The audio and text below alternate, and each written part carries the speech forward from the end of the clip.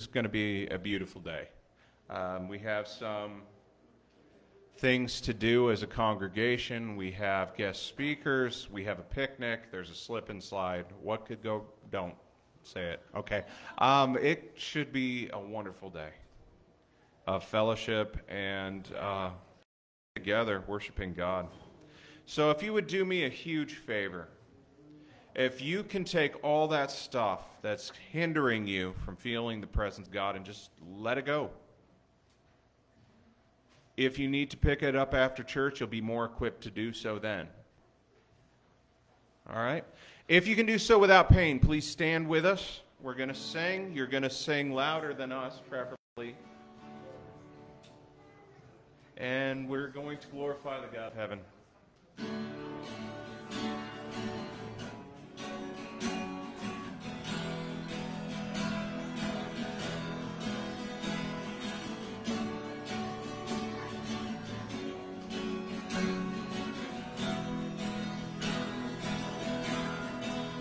You give life, you are love, you bring light to the darkness, you give hope, you restore every heart that is broken.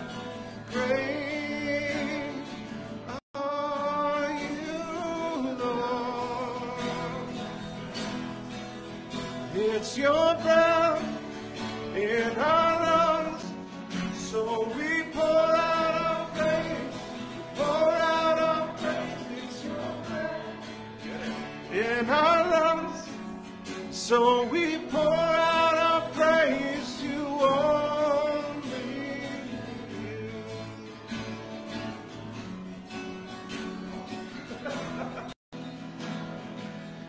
Let's go back to the verse. You give life, you are love, you bring light to the darkness, you give hope, you restore every heart that is broken. Great are you, Lord. It's your breath in our lungs, so we pour out our praise, pour out our praise. It's your breath in our lungs, so we pour out our praise to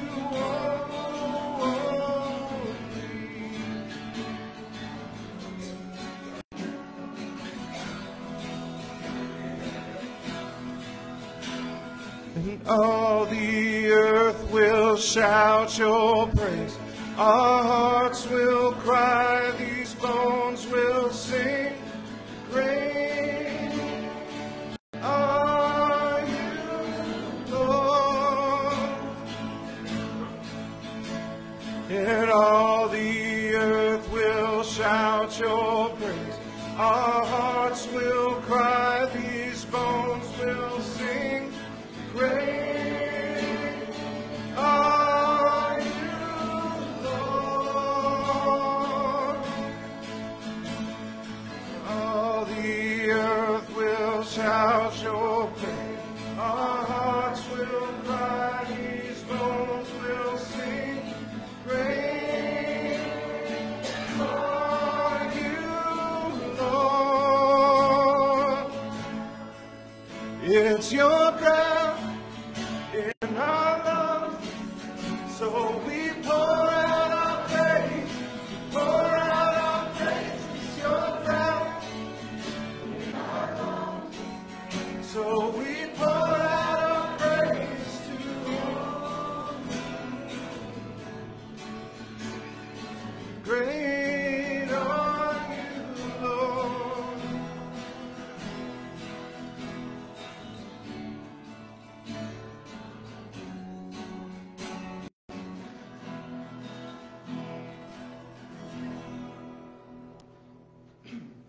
I apologize. That was a little higher than I thought it was.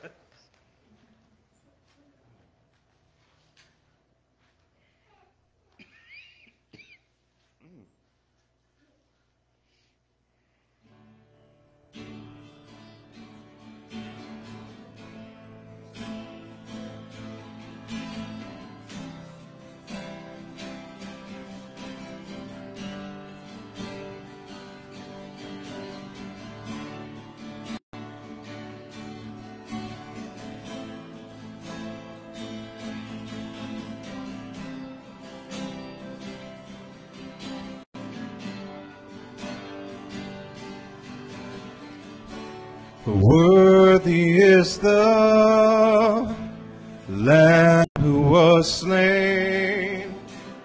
Holy, holy is He. Sing a new song to Him who sits on heaven's mercy seat. Holy, holy, holy is the Lord God Almighty, who was and is to come. With all creation I sing praise to the King of Kings. You are my everything, and I will adore you.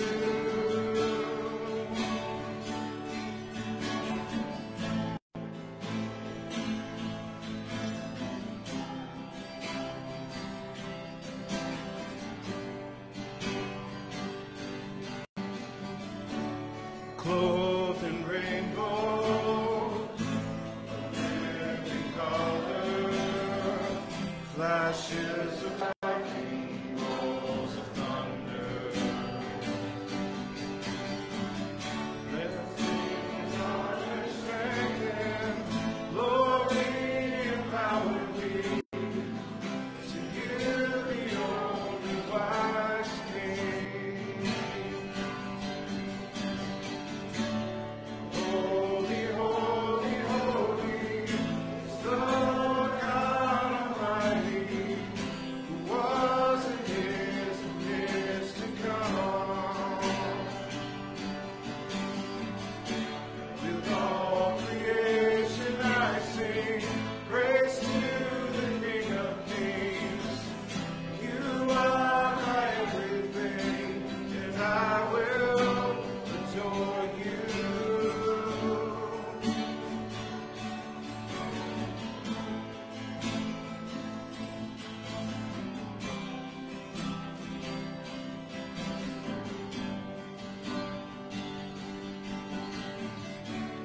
Clothed in wonder, awestruck wonder, at the mention of your name.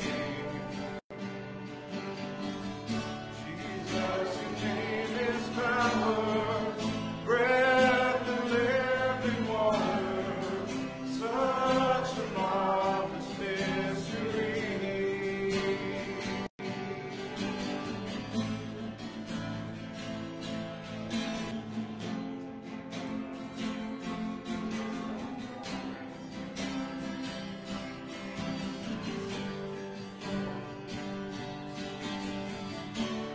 Holy, holy, holy is the Lord God Almighty, who was and is to come.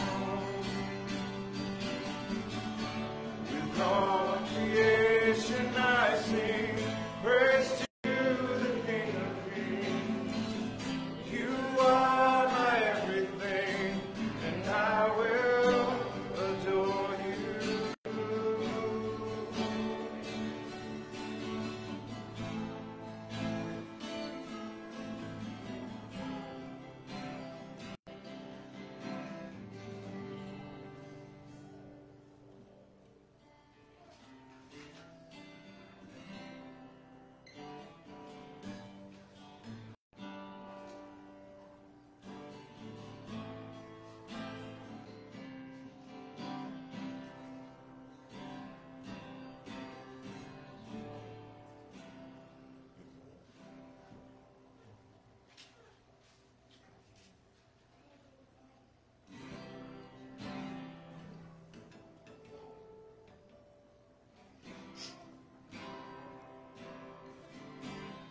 As the deer panteth for the waters, so my soul longeth after thee. You are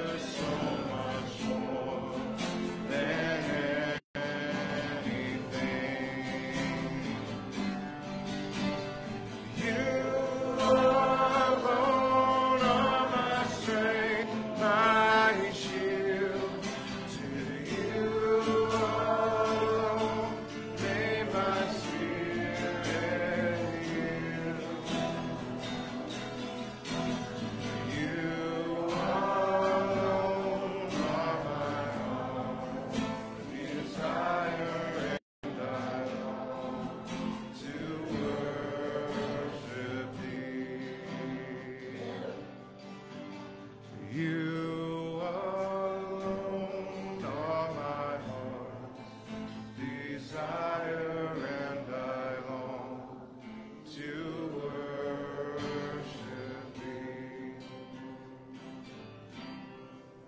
Father God, I thank you for who you are. I thank you that you take the best we can do and you use it for your glory. I pray that you would be with this time together. I pray that you would be with Nate and Tally as they share with us. I pray that you would give us open hearts and open minds with feet that are ready to run. I pray that you would help us to know the best way to shine for you. Father God, I thank you for our visitors this morning. I thank you for those who fellowship with us regularly. I praise you and I thank you in Jesus' name. Amen. And before you sit down, you have feet, you can travel. Say good morning to some people.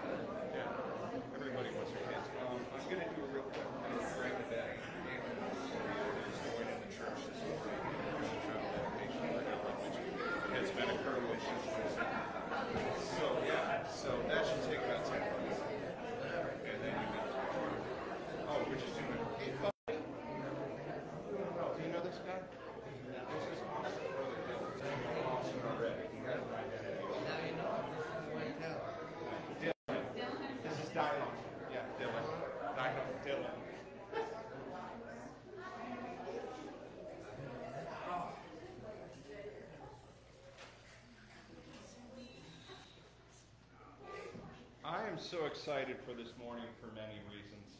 And it isn't because I got the Sunday off. You know I love to talk.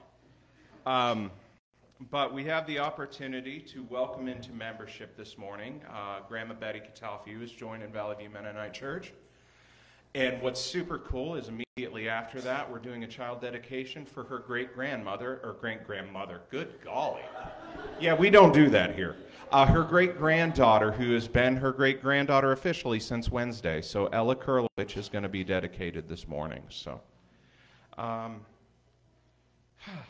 to think of the best way to do this. So I'm going to pray, because I know that's the beginning of the best way to do everything. And then I'll have Grandma Betty come up here with Mike and... Chad, do you want to come up for that too? And we could have Wesley come up too, I think. It's good. It's good. I think anytime someone joins a church, if they have an opportunity to have a church member that's also their great-grandson hold them, I think that that's totally appropriate. Don't you, Grandma? Anyway. Father God, I thank you for the opportunity to welcome into membership someone that we love. I thank you for the opportunity to dedicate another child to you, Lord. I pray that we would take it seriously, that we would be blessed, and that we would be a blessing to them. I pray this in Jesus' name. Amen. Are you ready, Grandma? You ready, Chad?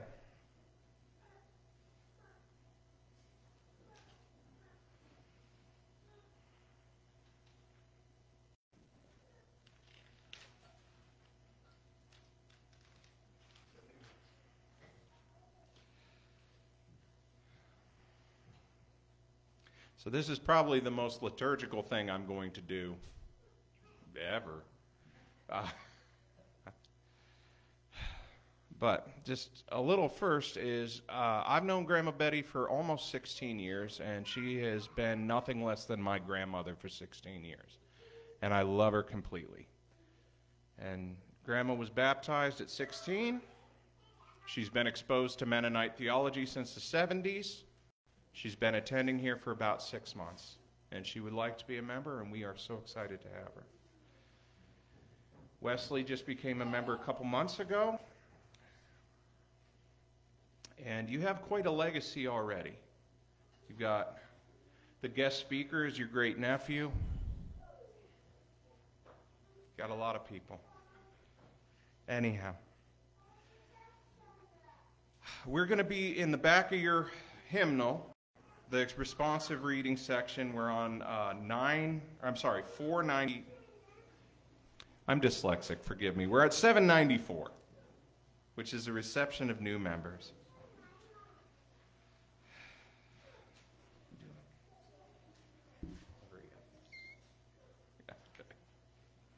So I'm going to read the leader section. You're going to read the responsive section. Instead of these persons, I'm going to say this person for obvious reasons. This person now presented to you has witnessed to their faith in Jesus Christ and offered themselves as companions in our obedience to Christ. It is our privilege and joy to welcome them into our family of faith. We freely receive you, even as Christ has received us. We open ourselves to fellowship with you in worship, study, service, and discipline. We pledge our willingness to give and receive counsel, to offer and accept forgiveness in the redeemed community. We joyfully accept you as partners, both in the care of our spiritual family and in our mission to the world.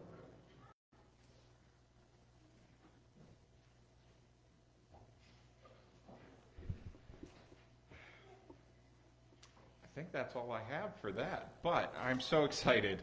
So Betty Catalfi is now a member of Valley View Mennonite Church. That was fairly painless, I know.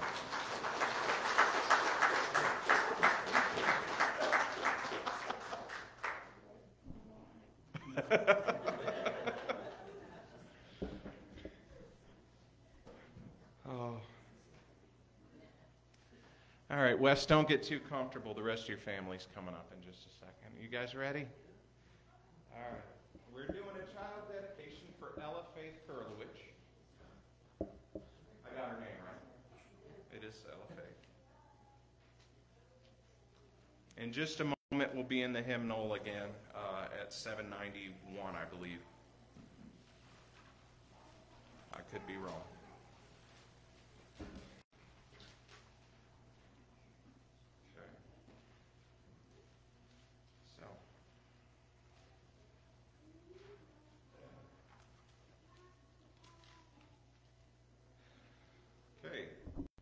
So, as a local congregation, we bear responsibility to this family. We'll pray for your family, encourage them as they grow together, and do all that is in our power to assist in the raising of Ella Kurlowich and assisting her to come to know Jesus Christ as personal Savior and Lord. If you'll make this covenant with the family and can do so without the pain, please stand. We're at 791 in the back of our hymnals. And we're going to go ahead and read that together. You have offered your child to the strong and tender providence of God. We rejoice with you and give thanks for the gift of your child. We promise with humility and seriousness to share in your child's nurture and well-being. We will support by our example and words your effort to provide a loving and caring home where trust in God grows and Christ's way is chosen. Our prayers will be with you and for you. May you and witness help make your task both joyful and fruitful. All right. Okay. Father God, again, we thank you that this family has chosen to raise their children in a godly way. I pray that you would help us to know how to give them proper examples and accountability and support and prayers. Father God, we thank you and we praise you for the life of Ella Faith Kurlowich that we get to share in. In Jesus' name, amen.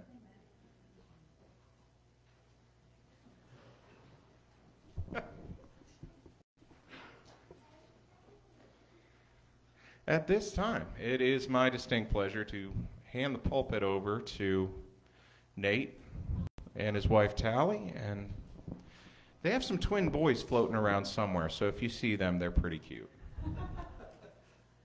Is this on? It should be. Not yellow. Mic check. Oh, we're good. Check. So, hi everybody. We're back. As you all know, Luke might have dyslexia. I got ADHD, which are both gifts because we can utilize them and harness them. So I go on rabbit trails, and then my wife does a really good job to keep me not on rabbit trails. I try. She tries. So that's why I And love it rabbit still happens. And I'm on one, so she's doing her thing of honing me in. But no, so I talked to Luke, and he had asked me to speak, which is always an honor. I love you guys. We're church family, and reading these are awesome. It's right in line with what our teaching is going to be. So I'm going to say something real quick, and then we'll pray. But I was watching Francis Chan today, and he said something that was so powerful. I couldn't not say it, and it's kind of goes with it, what we're bringing today, but also, anyways, he said, do you realize the God that spoke earth into existence? He said, earth be, and it was here, is the same God that lives in each and every one of us. Sometimes, like, we understand that, but when you step back and really think, like, oh my goodness, that God lives in each and every one of us, and we're able to utilize that. It was something that was like a mind-blowing mic drop, like, wow, that was awesome. So I couldn't not share that today. But do you want to lead us in prayer, or do you want me to? Okay. Sure. Father God, we're so grateful for your presence in this place. God, we thank you for this church that you've blessed with abundance. We thank you that you are pouring your spirit out on us today, God. We want to know you more, and that's what we're here for, God. We just want to get to know you. We just want to be close to you, God. We will go wherever you lead us, God. We just want to be close to you, God. So I pray that you speak your word today, that your word reigns true in this place. Anything that is not of you, God, just let it fall away on deaf ears. And all the things that you need to take root in hearts, God, we pray for those seeds to be planted in fertile ground. And we're just so grateful, God. We're so grateful for you. We're so grateful for what you do. We're so grateful that you chose to make your house in us, like Nate said, that you chose to be a part of us, God. We're so grateful for you. So, God, I pray that your words are what everybody hears, God, and I thank you that you brought Nate and I here to speak what you want us to say, God, and I thank you for the grace in that, and I thank you that it's you that we're looking towards, God. We love you in Jesus' name. Amen. Amen. That's why I let her pray. She's such a powerhouse. Like, I get goosebumps when my wife prays, by the way. Thanks. But anyways, so like my ADHD mind works, it's like tons of little things that are like, oh, let's bring this in and bring this in and this in. So We'll see. that's what we are dealing with today. So anyways, and So we're really excited to be here, and we just, more than anything, what Nate is trying to say is we just appreciate your grace. And we went to Africa, and that's a big part of what we're doing here. We want to share with you guys what we experienced while we were there. When we spoke at our home church at Salt, I basically cried the whole hour. So it was really, really tough on me. It was a very tough trip. So when it comes to actually like articulating that to you guys, it can be tough sometimes. I've had a couple months now to kind of process it more, so I probably won't cry the entire time, but it's kind of tough, and the things we saw were definitely tough. So, and I think that, even when I spoke at our church, I'm like, I don't even know why, like, I did this, like, I don't know why I'm here, and it was really hard. And my pastor's wife came up to me and she said, you came because you saw things and you need to come back and tell us what you saw. You need to come back and tell us like what's going on in the world, because a lot of us, we never see really outside of this. We see the news and stuff, but what do you believe or whatever, but we went and got to see it with our own eyes, and it was very, very difficult, but it was also the joy set before us too. Like Jesus talked about, like he chose the cross for the joy set before him. So that's a part of why we're here. Like we want to kind of bring to you guys like what drives us to go to Africa and go through all this crazy stuff. But we also want to share with you what we saw and what we feel like the Lord is calling us to do and you guys to do and us as a church body to do. And we're just so grateful to be here and that you guys have honored us with your presence to listen to our experiences and how we have experienced Jesus lately. So just kind of... Amen. We're done.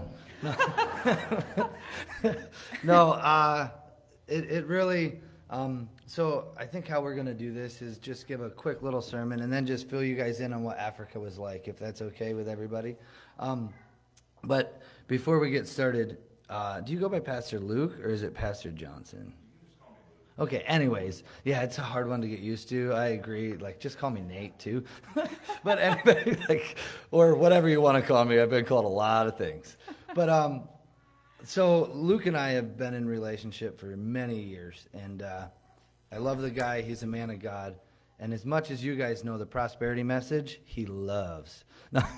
The real prosperity message, not a prosperity message of like, if you want a Mustang, God will give it to you, because I don't believe in that prosperity message. And if you want to talk to me after that, we can talk. If you're upset about it, guess what? God might give you a Mustang, but if he doesn't, it doesn't mean it's not prosperity.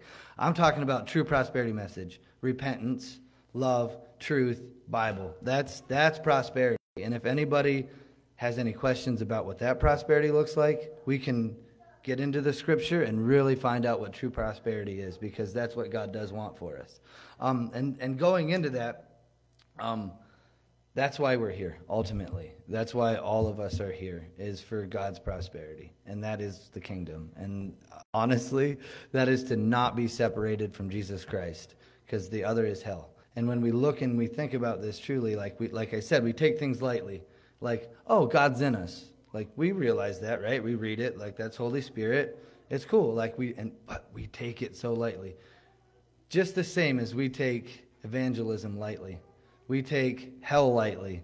This isn't every time I come here, it's gloom and doom. This isn't gloom and doom. This is awesome. Like, this is something where, like, okay, we can stop gnashing of teeth and separation of God. A lot of things are scary in life, but I don't know what it would be like to be separated from the Lord. None of us do. Every day we wake up, God is present in our life. Rather you've submitted to Christ or you haven't, he's still present in your life, because Luke's around, Tally's around, everybody here is around. So there is God in your life. To be completely separated from that would be hell. And that's what hell is. Like, the gnashing of teeth is kind of scary, but not having God around is like, I don't know what that would be like. Neither does any one of us. So in that, I think mostly what I want to say in this is we're going to go into John, but that's my intro to go into John. And like I said, my brain is a little bit all over the place, because we've tried to prepare it and it changed, and we tried to prepare and it's changed. And like, if you know, preparing messages are hard, let alone if you're Nate's brain, because it's like, oh, let's cram everything in really quick. But I'll let my wife kind of take off from right here what scripture we're getting into. Okay. And then what I'll do is kind of intervene back and forth like we usually do. So I think there's this one time that we were sitting at the kitchen table at some point, and I don't even know if we were reading it together or how it came up, but this has kind of become Nate and my life theme. It's like our life verse. So I think we both sat there and just cried when we read it. It really hit us hard. So it's kind of powered us, like I said, to really go wherever God calls us to go. So it's in John 21, and we'll start at verse 15. So just to give you guys a backstory, and where we're at here is Jesus died on the cross. He reappeared to the disciples. It's not really clear if Peter was with him, but it doesn't say that he was or wasn't, at least in John when I was reading it today. So remember, Peter denied Jesus 3 times. He said, I would never deny you. I'll never deny you. I'll follow you to the end. And then as the rooster crowed 3 times, he said, I don't know him. I don't know him. I don't know him. And then the rooster crowed, and Peter was so distraught. I mean, can you imagine like abandoning your best friend that you've known forever, the Savior of the world, for like 3 whole years side by side? I'd never leave you. And then he did, like, so Peter is like the worst thing ever, right? Can you imagine being Peter after abandoning him when he needed you the most? And then he was gone. Like, he couldn't even say sorry. He died. And he's like just distraught, right? So then, you know what Peter did? He's like, well, I guess this last 3 years is pointless. I'm the worst person in the world. I don't know why I even try. Done. I'm going to go back to what I know best, which is fishing. So that's what he did. He went back to fishing, and he took 3 disciples with him, and they went back to what they knew, because Jesus is gone. We don't really know. Like, he came back, but, like, we don't know what to do, right?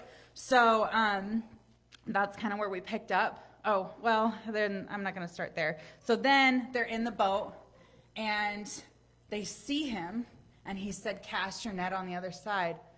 And Peter's like, I know that. I know who that is. Like, that's my Lord. He's here. He came. Like, he's back. So instead of, like, rowing his boat in, he jumps in the water and swims after him and just faces him. Even though he broke his heart, he denied him. He was really not good to Jesus, He still, like, with everything he had, went after his Lord, because he knew him, and he knew he forgave him, and he knew that he loved him, and it was just, oh, it's so good. So they're sitting. How many times have we denied Christ? Like, when you think about how many times did I do it yesterday? How many times did I not act how the Lord wanted me to? And that's a form of denying Christ, in my opinion. We do this on a regular basis. We deny Christ by if there's an opportunity to put Jesus in and say, this man's lost. I have an opportunity to show him who Christ is. And don't do it. That's denying Christ. Yeah. If we do not evangelize and preach it, you guys' missionary field is exceptional. I've done missionary work with you guys. It's awesome. Like, honest to God truth, Simon Menos, is it like what's his slogan saying? Like, I read it on a quilt when we were there, like, blew my mind. I'm like, this is the church. What this man is saying is the church. Like, this guy is genius, but he only got it out of Scripture. Like, it only is because he read his Bible and he applies it to his life. Okay, now I'm done. Yeah. So, that also looks like, you think it's like evangelizing, right? Like, Nate's an evangelist. I don't know if you guys knew that. He loves talking to people, and he loves to tell people about Jesus. I am stuck in so many parking lots waiting for him to quit talking about Jesus so we can go, and I'll roll the windows down in the car and let the kids scream. So he'll come back to the car and quit telling people about Jesus. It really is it's just his bones. But for those of us that aren't evangelists, which we all are, don't get me wrong, it's not my core, that's what I'm going for. I'm more of a prophet. I like the presence of God. I like listening for God. I love being in God's presence. That's me. For us to deny Jesus, it's not always, I didn't tell my neighbor about it. That's always the big thing. I didn't tell my neighbor about Jesus. Is God asking you to do something right now that you're saying no to? Are you denying him in a way of, hey, I don't want you on Facebook today. Yeah, I can just look for a second. Is it, oh, you need to talk to that person? Is it, you need to let something go? We all deny Jesus in a lot of ways. We're human. It's normal, but it's not okay.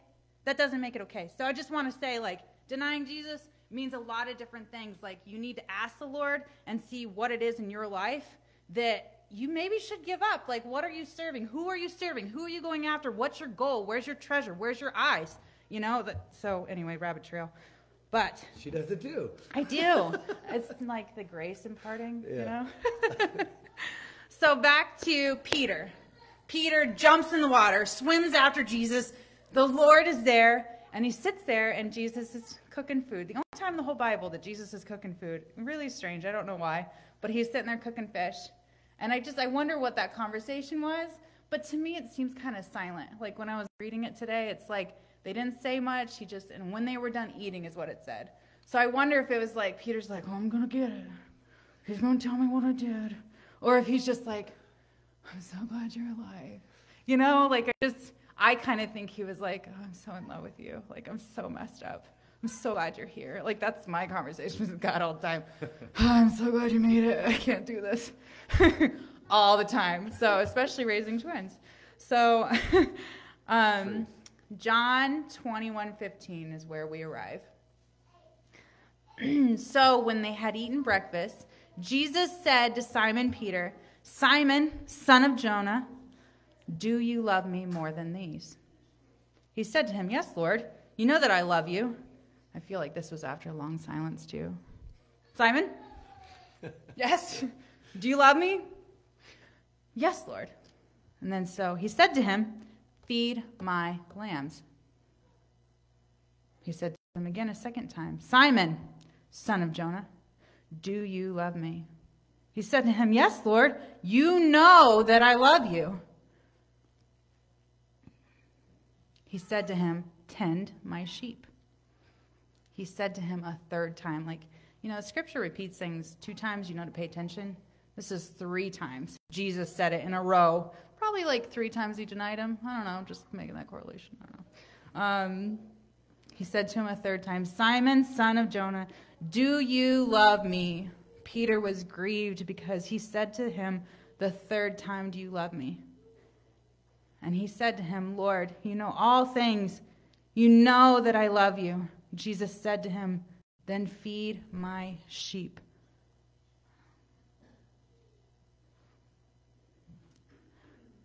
This is the last conversation recorded of Jesus before he ascended into heaven, in John at least.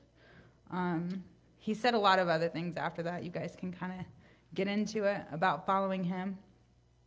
But I just want to say, like, how important do you think it was to Jesus to have his sheep fed? You think it was important? Kind of sounds like it.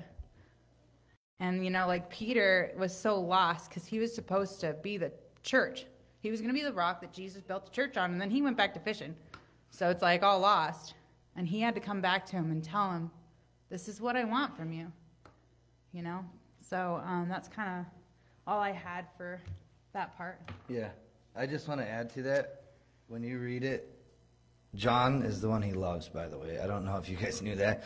Out of the 12 disciples, John's definitely the one he loves. He says it a couple times in there. But yeah, I just find it funny, like you know how we heckle each other and stuff. Like I could see the disciples really doing that. Like, John, whom he loved. I'm just saying, they love me, guys. Like, it's just funny to me.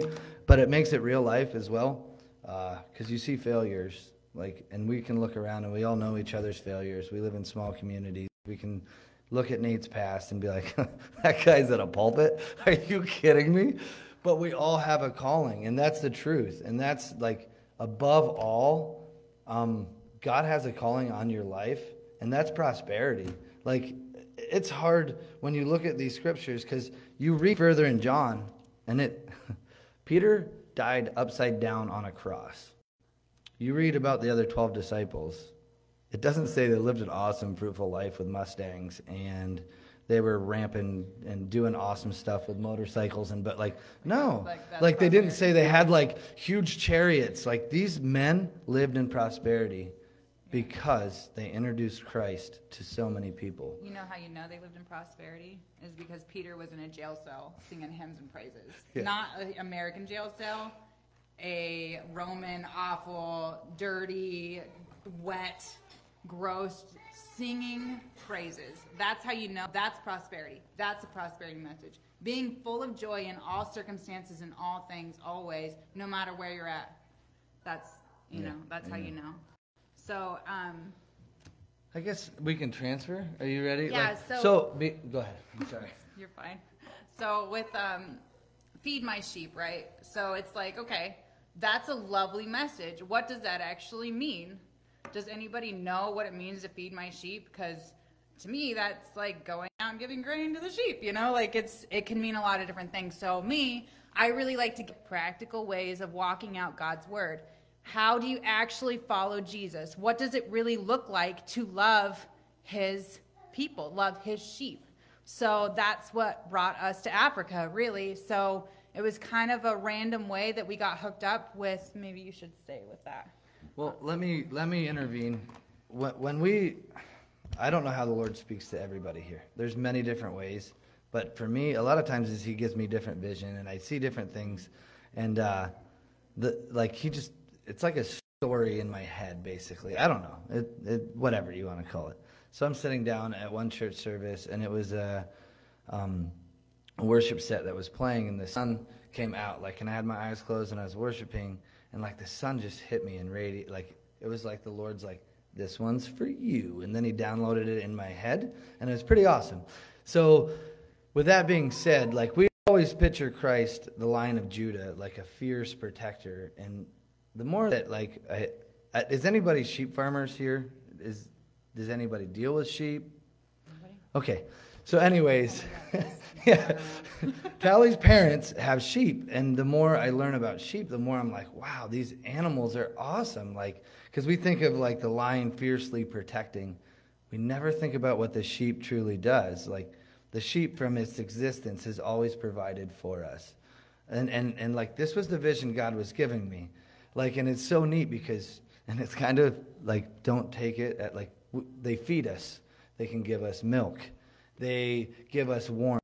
And the craziest part is, if you've ever sheared sheep, it's not the easiest thing to do. You kind of got to get the hang of it. And when you do it, they get cut a lot. They're clippers that are not our beard trimmers. They can lop a pinky tip off, because I caught one once. And I acted like nothing happened because I'm a tough guy, but I was like, oh man, that really hurt. But anyways, they're a tool that is kind of dangerous. And if you hit a fold in an armpit, it will slice it. But the coolest thing about them is they heal. You push on it, and the lanolin, the oil in their body, and the coagulants, it doesn't bleed. You could open the flap of skin and be like, whoa, but it heals. And it doesn't they don't bleed out. They're just and I think of Christ like that. And then the Lord gave me that vision, and they're hurt repeatedly. And if you can stand a sheep up on its butt, as long as it ain't on its tailbone, it'll sit there, and it'll let you shave it. And if they don't, they were eaten. So the funny thing is, sheep were there for us, for our benefit. We've adapted sheep into being there for our benefit. And then if Christ is the sheep, we're to be sheep-like. So that means if I cut you, you forgive me. That means if I forget to feed you, you forgive me, and you still come with a pile of grain, they come running at you and they yell Nate too. I don't know if you're familiar. They go, Nate. And I'm like, oh, here's the grain. So they're forgiving, they're loyal, they're always there, they feed you, they give you wool, they give you warmth, they give you milk, they give you food. And they don't say well, you forgot to feed me, or you cut my armpit and I should have got stitches, but you stuck your finger in it. Thanks. That's what I would do. But I have to be Christ-like, and that's like the sheep, and that was the vision that God downloaded on me. So what does it mean to feed your sheep? It's what did Jesus do? How would Jesus feed the sheep? I'm not talking about food. I'm talking about taking care of his flock. What would he do? He loved them. He'd die for them. What didn't Jesus do for the church? We're the church. We're his people. When you look at that, what didn't Jesus do for the church? I'm not talking just about, this applies in marriage, friendships, church relationship, missionary. What did Jesus do? What would he do for you? You know what I mean? And that's truly feeding the sheep. Like I said, talking to somebody is one thing, but living it is another. That's just as strong of an evangelist tool as talking to somebody. When I look at them and they're cussing like a sailor, and they were in church sitting next to me last Sunday, I don't know, man, that probably isn't feeding your sheep that well. I'm not going to say it is or isn't, but you can use your own judgment in the scripture. Actually, I'll say it isn't. I think it's fair to say it's not. But regardless, going into that, I was in a conversation, and this is moving into it, and I'll be quicker. I know we're probably getting restless. Going into this, we went to Zambia. I didn't think it was going to be what it was. We got offered to go to Thailand before, and I'm like, nope, sex trafficking, no way. I could never love anybody like Jesus would love somebody if I knew that's what they did. I could never be in, like, nope, I got guidelines. I got rules. If I want to show somebody love that was, a pedophile or a monster or whatever, I can't do it, God. I got my walls, and that's where I stop. He kind of chuckled and said, you're going to Zambia. And that's one of the worst places for sex slavery ever. Like, I didn't know it. And when I found out, I'm like, oh, you got me again.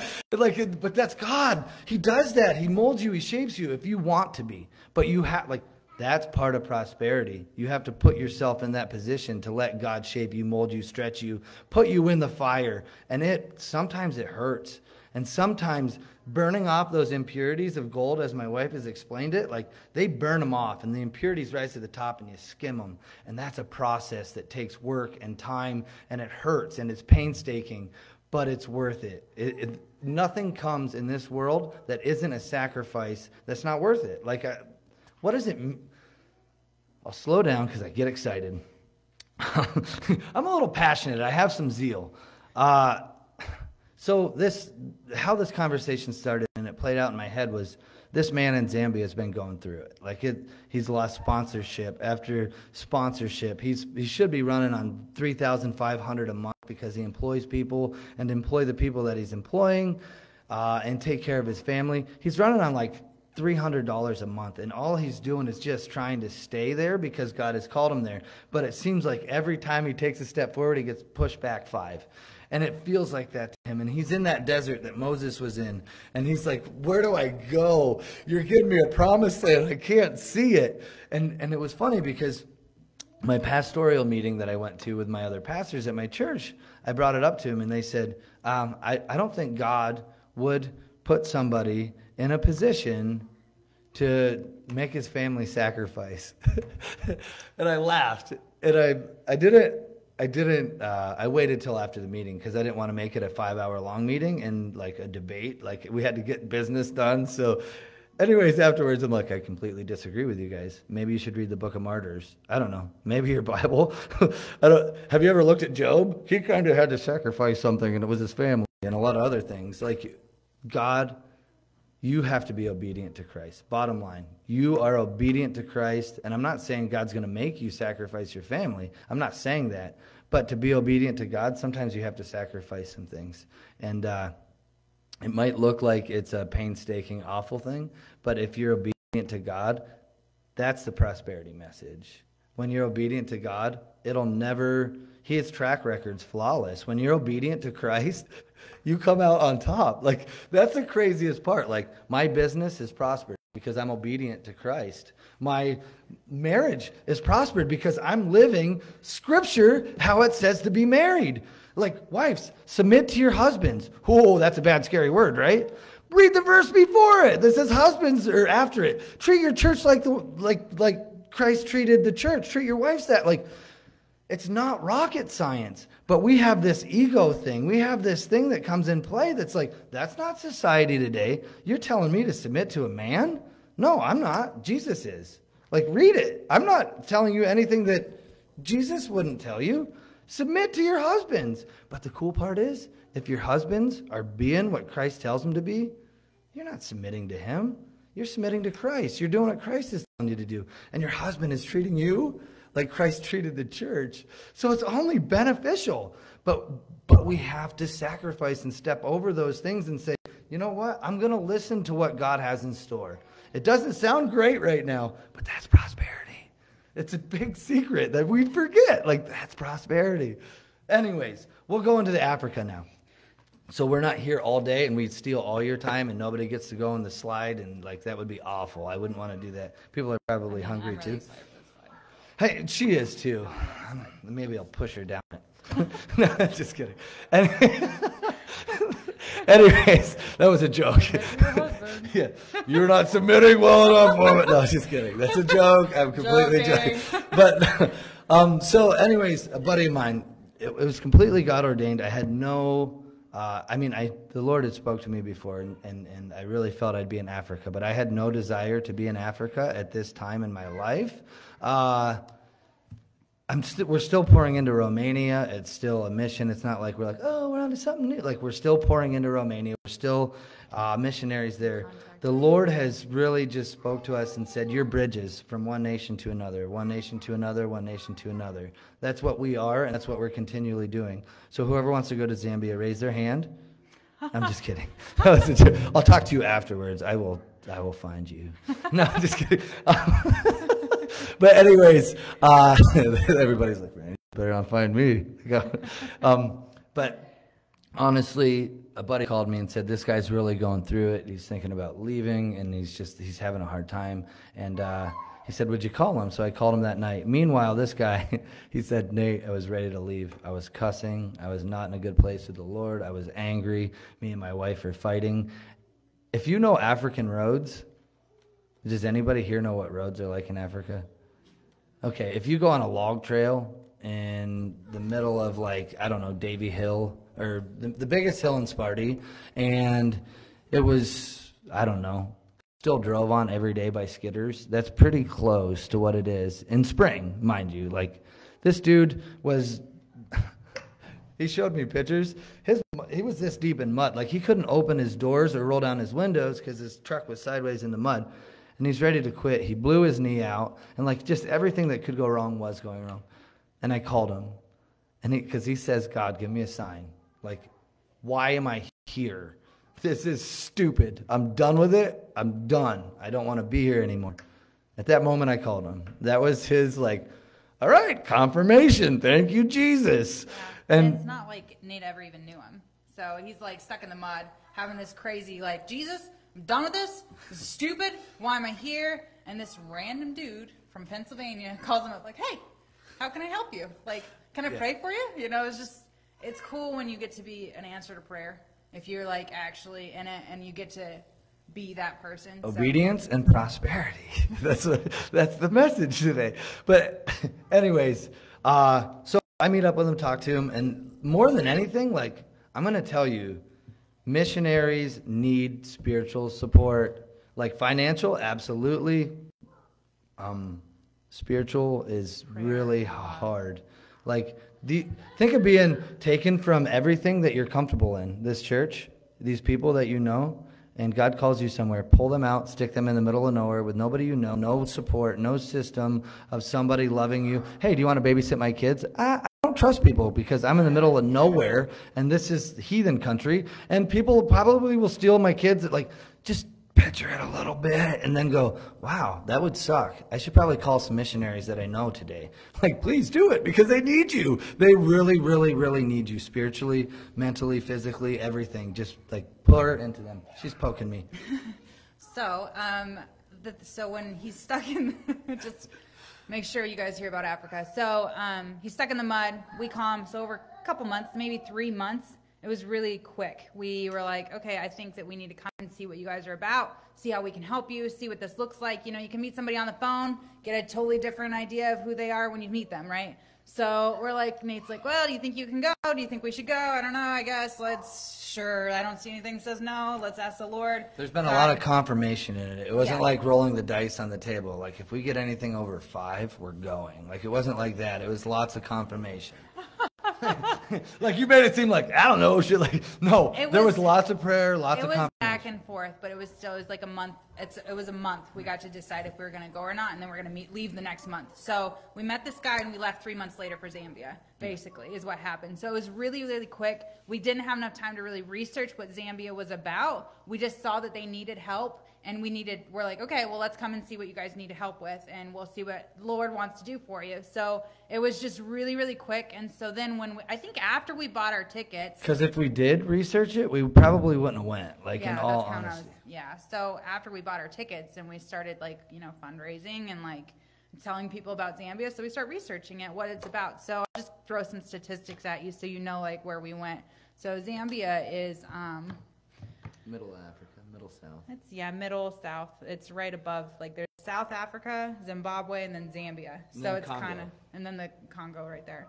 So it's really, it's In the middle, yeah. So I'm just going to throw some facts at you. So Zambia is just torn apart by AIDS and HIV, like most of Africa. So the life expectancy rate there is about 32 to 39 years old. So you have I heard it bumped to 40. I heard it actually bumped up in to 40. areas it's 40. You know, so the problem is that you have all these people that they aren't educated enough to really understand like how to protect themselves from it, and then you have all these children that are raising themselves because all the parents die. You know, the parents die from AIDS, and then you have street kids everywhere. They also don't have doctors, so they'll listen to a witch doctor that tells there's lots of them witch doctors. if you're a virgin and the more people you sleep with, the more you'll get rid of AIDS. So like they're not educated in a mindset that's like, oh wow, that's probably not a good idea. Like Yeah. so it's very the ones that are educated are very educated. The ones that can't afford school are not at all. So it's also very poor. It's crazy. So the Congo, I think maybe you guys have seen the movie where they like pull diamonds out of it and stuff. Like that's really true. Like we saw some diamond dealers that have like emeralds and all these cool jewels you can pull out. But the thing is, all the other countries come in and steal it all. So like it's so poor, and yet they have enough resources to actually have money. But like they're just taken advantage of by the rest of the world. So or each other. Yeah. So it's a really, really rough place. There's children everywhere. They're all really, really skinny. You know, like, and that's the thing. I remember before we left, I said to my church, like, make sure you pray for me because we're gonna see things. But I didn't really know what I was saying until you actually go and see it. You know, we've all seen the commercials, and they're very, very skinny children everywhere. And, you know, their older siblings are taking care of them, and they're 10. And you're walking down the street, and you have kids coming up to you and trying to sell you carrots or whatever they can get their hands on, or just asking for money because that's all they can do, and they're trying to supply food for their siblings. But it's not just one kid here and there. It's you're bombarded with children constantly asking you for money or food or anything because it's just the way that it is there. And, you know, you get people that are there, and, you know, they just kind of push them to the side because there's so many. What are you supposed to do with so many? And, I mean, honestly, that's kind of where we're at, too. Like, we really want to help. And so the best way we've found to help, and we'll tell you about the whole experience, but the best way we've Your found heart grows hard to it if you're from there. Like, they'll tell you, even missionaries are like, you got to harden your heart. Because it sucks. Like, when you see things like, we're still cycling through it, and it's been months. Like, honestly, it's one of the, like, because we dealt with gypsy kids, and they're still eating. You know what I mean? Like, picture a 10-year-old, I don't know how to word, like, I'm going to give you PG version. The only thing they have to offer is themselves, if you catch my drift. So imagine a 10-year-old offering his 6-year-old sister so they can get rice for the night. Like, that's the stuff you're seeing. So you're like, whoo, that's heavy. Like, in it, like, that's why every time she talks, she's getting tears. Like, there's something connected to that. And in that, you have to say to yourself, are we feeding the sheep? Are we feeding the sheep? Like, I mean, should I get a Nintendo 64? Or should I feed my sheep? Like, should I feed Christ's sheep? Like, those are the serious questions that we, like, when you come back from this, like, it's like, what do they call it? It's like a missionary PTSD, and it's a real thing, and we got to see it. Like, it's crazy.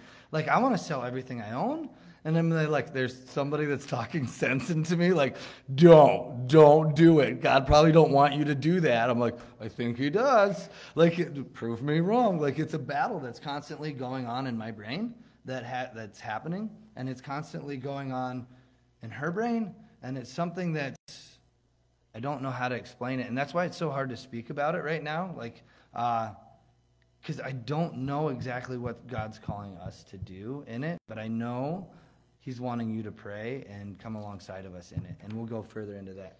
Yeah, so our whole goal is like, so yeah, it's a major, major problem. Like, there's so many problems in this country. So how do we actually make a change? Like, what is it that we need to do? You know, and a part of that is, you know, you feed them first, then you tell them about Jesus. You know, like a starving kid, God will definitely be there in the end and stuff, but it's still like, it's a part of feeding the sheep is clothing them and feeding them. And so how do you actually help such a major problem? And that's kind of, we're figuring that out. But what we've figured out is that, so Randy and Anita Trithal, they're the missionaries that we were talking about that are there. So Anita, her parents were missionaries from, I think, Pennsylvania somewhere. And Southern, like, yeah, so Lancaster. they raised her in the Congo. She was born in Zambia, but she's American. She was raised in the Congo, and then her and her family moved to Zambia. So she's very African, but American. So it's her and then her husband, Randy, and then their daughter, she's 17, Katie. They live there. They have a farm. Her parents raised an orphanage.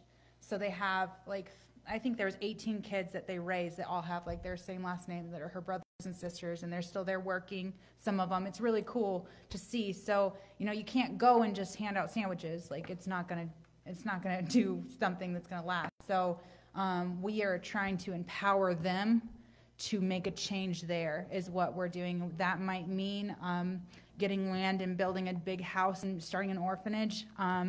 There's medical stuff there that we're looking into. They have 250 hectares of land, which is close to like 600 acres. So we're talking about starting horticulture, farming, so it creates revenue. Because what happens is, like, missionaries can come into a place and be a reliance. And then you rely on the money and the funds that come in from the missionaries. Then you are creating a welfare system, basically. We don't, like, every missionary needs an exit strategy.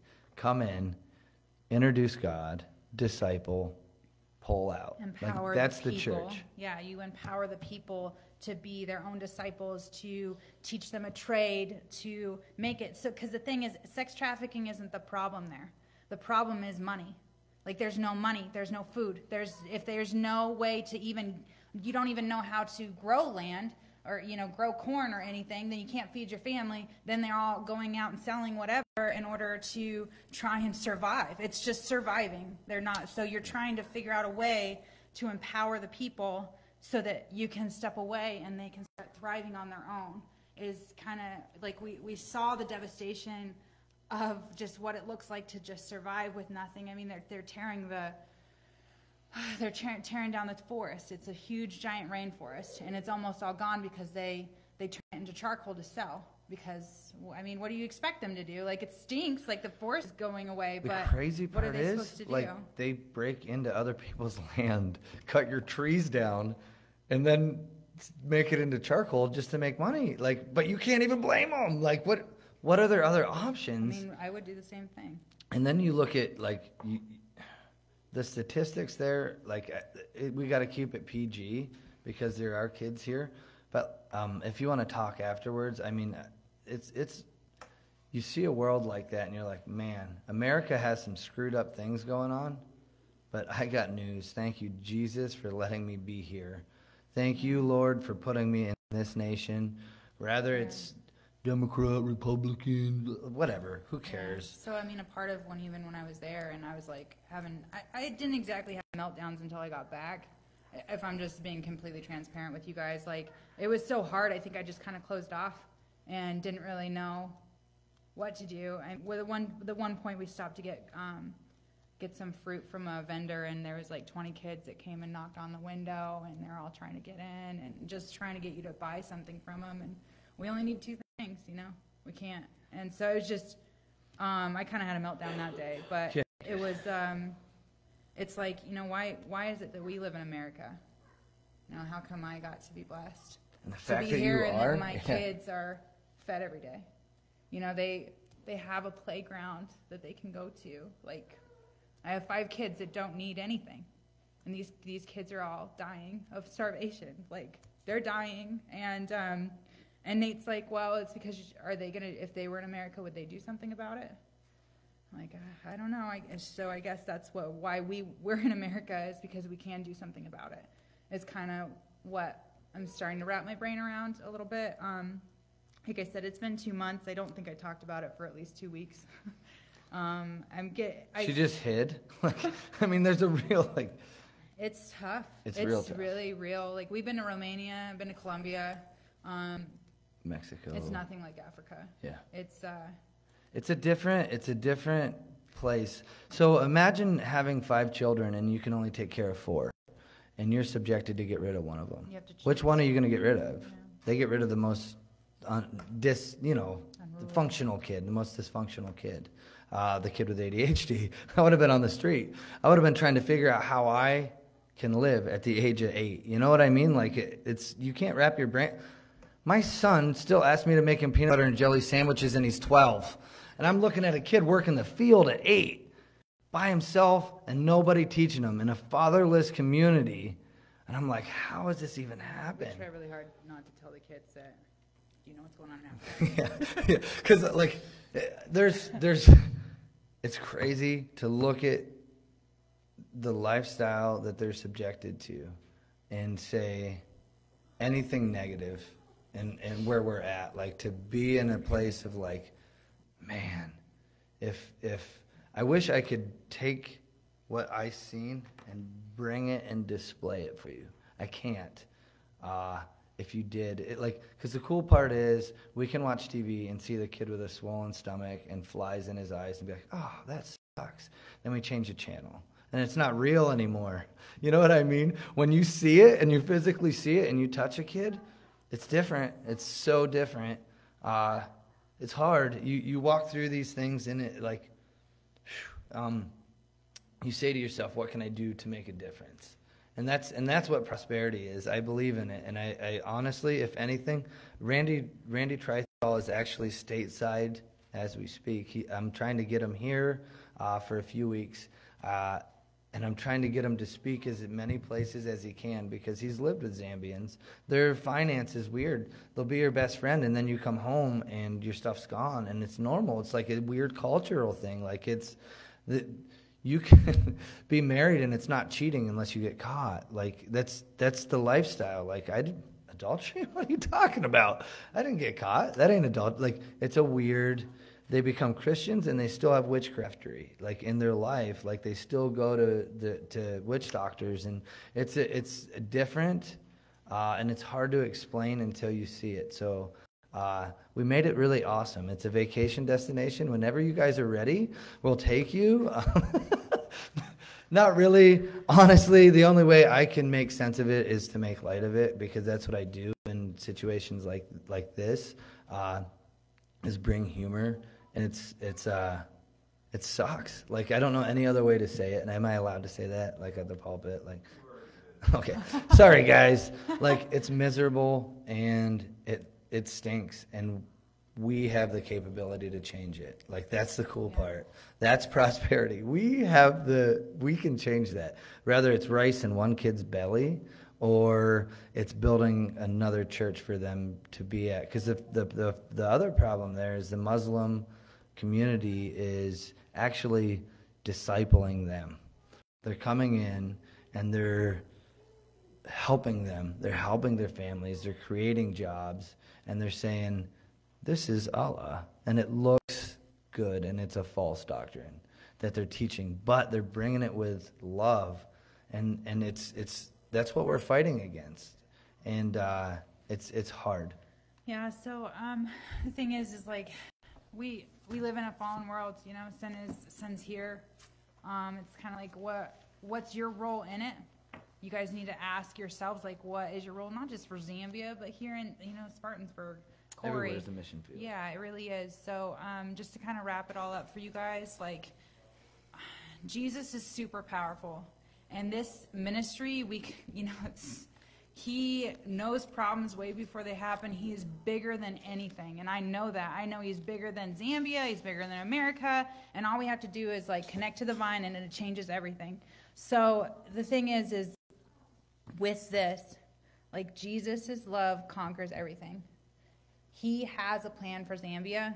He has a plan to fix this. I know He does, and He is guiding us into it. If you guys feel your heartstrings pull and us talking today, there is going to be some opportunity to be a part of this mission field, to partner with Randy, Anita, Trithall. We're hoping, like I said, Randy's going to be here soon. So I would like to be, kind of my goal is with Randy, we're going to set up some like dinner dates with him, and you can hear his side of what it's like to live there, and yeah, I just want to encourage you guys. Maybe we can do a missionary night here or that'd something be cool. possibly. I'll talk to your pastor about it and see if we can't set something up. I know a guy. So I just thank you so much for listening, guys. Like I said, I know it's kind of all over the place, but that's kind of just the way our mind is with it. We don't have a clear plan yet on how to fix this major, major problem. It took a lot of years to get here, but we know that God does have a plan. And I'm really thankful that he's faithful in it. Maybe and we you're can part stand of on the that. plan. Maybe that's the cool thing. Okay, Maybe so- somebody out there is part of the plan of helping us help Zambia. Yeah. Like, that's the coolest part. Pray about it. Like, maybe you are the key to help Zambia be a nation that comes to Christ. Like, Yeah. how cool would that be? But you'll never know unless you're obedient. Like, like, God will bless somebody else in it. He will.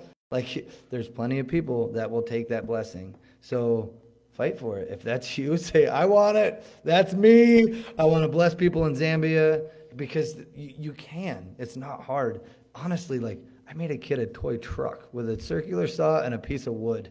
And, like, the kid carried it around with him. Like, it was the most prized possession that, like, he didn't have a dad. Nobody gave him anything. When I built him a little toy truck, like, he carried it, and it was just, like, I've never seen anything like it. And I go home and I look in my kid's bedroom, and there's plastic toys upon swing sets upon, like, I'm like, these kids are so spoiled. Like, I just wanted to, like, sell everything and give it all to Africa. And like I said, you have to be realistic in it. You have to have a strategy. God don't want us nonchalantly just running into a place and being like, let's throw tons of money and finance and stuff. Like, no, we have to come up with a plan, and that's what we're trying to do. So if anybody wants to be a part of Project Zambia or whatever, like, So we're looking at like starting a stateside team of praying for them and actually coming up with real ideas, not just like la la la. Like, we want ideas and prayers, and we can get together and figure out how to empower them to help the country. Like, this is lasting change that can actually make a difference. It's not just okay, Zambia sucks later, it's like, we are trying to make a change. That's what this is. That's what we're doing here. If you guys want to be a part of making a change that can actually make a difference, please let us know. We'd like to set up a meeting with you and Randy, with us. We're going to get a team together. That's the plan. and we'll be here for a while. Yeah. So we'll hang out with you guys. If anybody wants to talk to us more about it, that'd be awesome. If you don't, that's awesome too. Maybe the Holy Spirit will convict you and you'll want to talk to us. That's his job, not mine. But also, Salt Church is having a festival. Everybody here is invited to it. I'm going to give your pastor some flyers. It's going to be awesome. Bouncy houses, fun stuff, food vendors. Yeah, face painting. Like, Speakers bring your from all over the kids. world. It's going to be awesome. What she said, speakers all over. Speakers from all over the world. coming. Worship teams. It's going to be crazy. It's going to be awesome. It's going to be Jesus filled, and We have flyers. hopefully bring your Children. children and your not believing friends and your your believing believing friends and everybody. Party it up for Jesus. It's going to be awesome. But anyways, I love you guys. Thank you so much for listening to our rambling, because it's very not organized. That's Sorry. usually how we roll. We tried really hard to organize it. So We did. It wasn't lack of trying. We It's tried. just, man, the chaos that's in here Hard to sometimes. manage. So we love you guys. Thank you so much. If you have any more questions, look us up, call us, talk to us, Facebook, however, whatever. Do you Look, wanna pray? yeah. Do you want to pray us out, or is that something you? Go ahead. I'd rather you pray us out.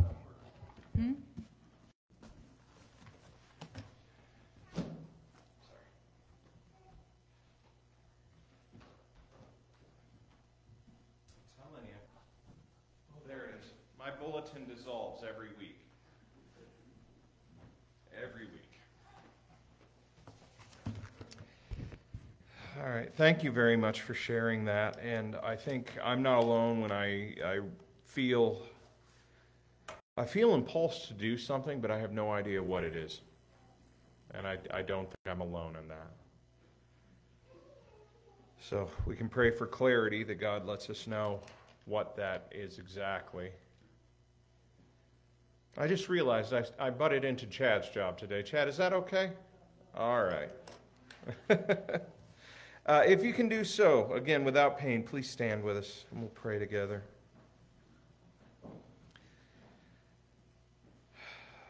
Father God, I thank you so much for the speakers we had today, Lord. I thank you that you're doing work all around the world, Lord. I pray that you would help us to know how to partner with what's happening already, that you'd help us to know how to feed into ministries that are already happening.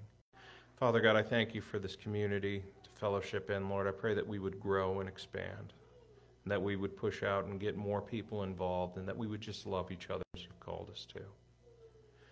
I praise you and I thank you. In Jesus' name, amen. At this time,